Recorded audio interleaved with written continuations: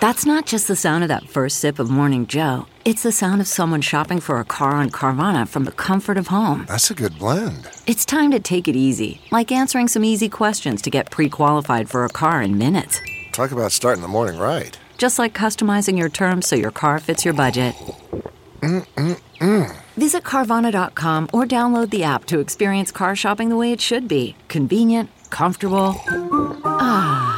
Good morning. I'm Randy Naughton at Fox 2 with your St. Louis news, driven by Bomarito Automotive Group. Cardinal Raymond Burke, Archbishop Emeritus of St. Louis, is in the hospital with COVID. He is now on a ventilator at a Wisconsin hospital. He became ill on a visit to Wisconsin, where he was bishop from 1994 to 2005. The 73-year-old was Archbishop of St. Louis from 2003 to 2008. Various tweets say that doctors are encouraged by his progress and followers are praying the rosary for him. Burke now lives at the Vatican. He is the highest judicial authority in the Catholic Church, aside from the Pope. He has been an outspoken skeptic of the COVID-19 vaccine.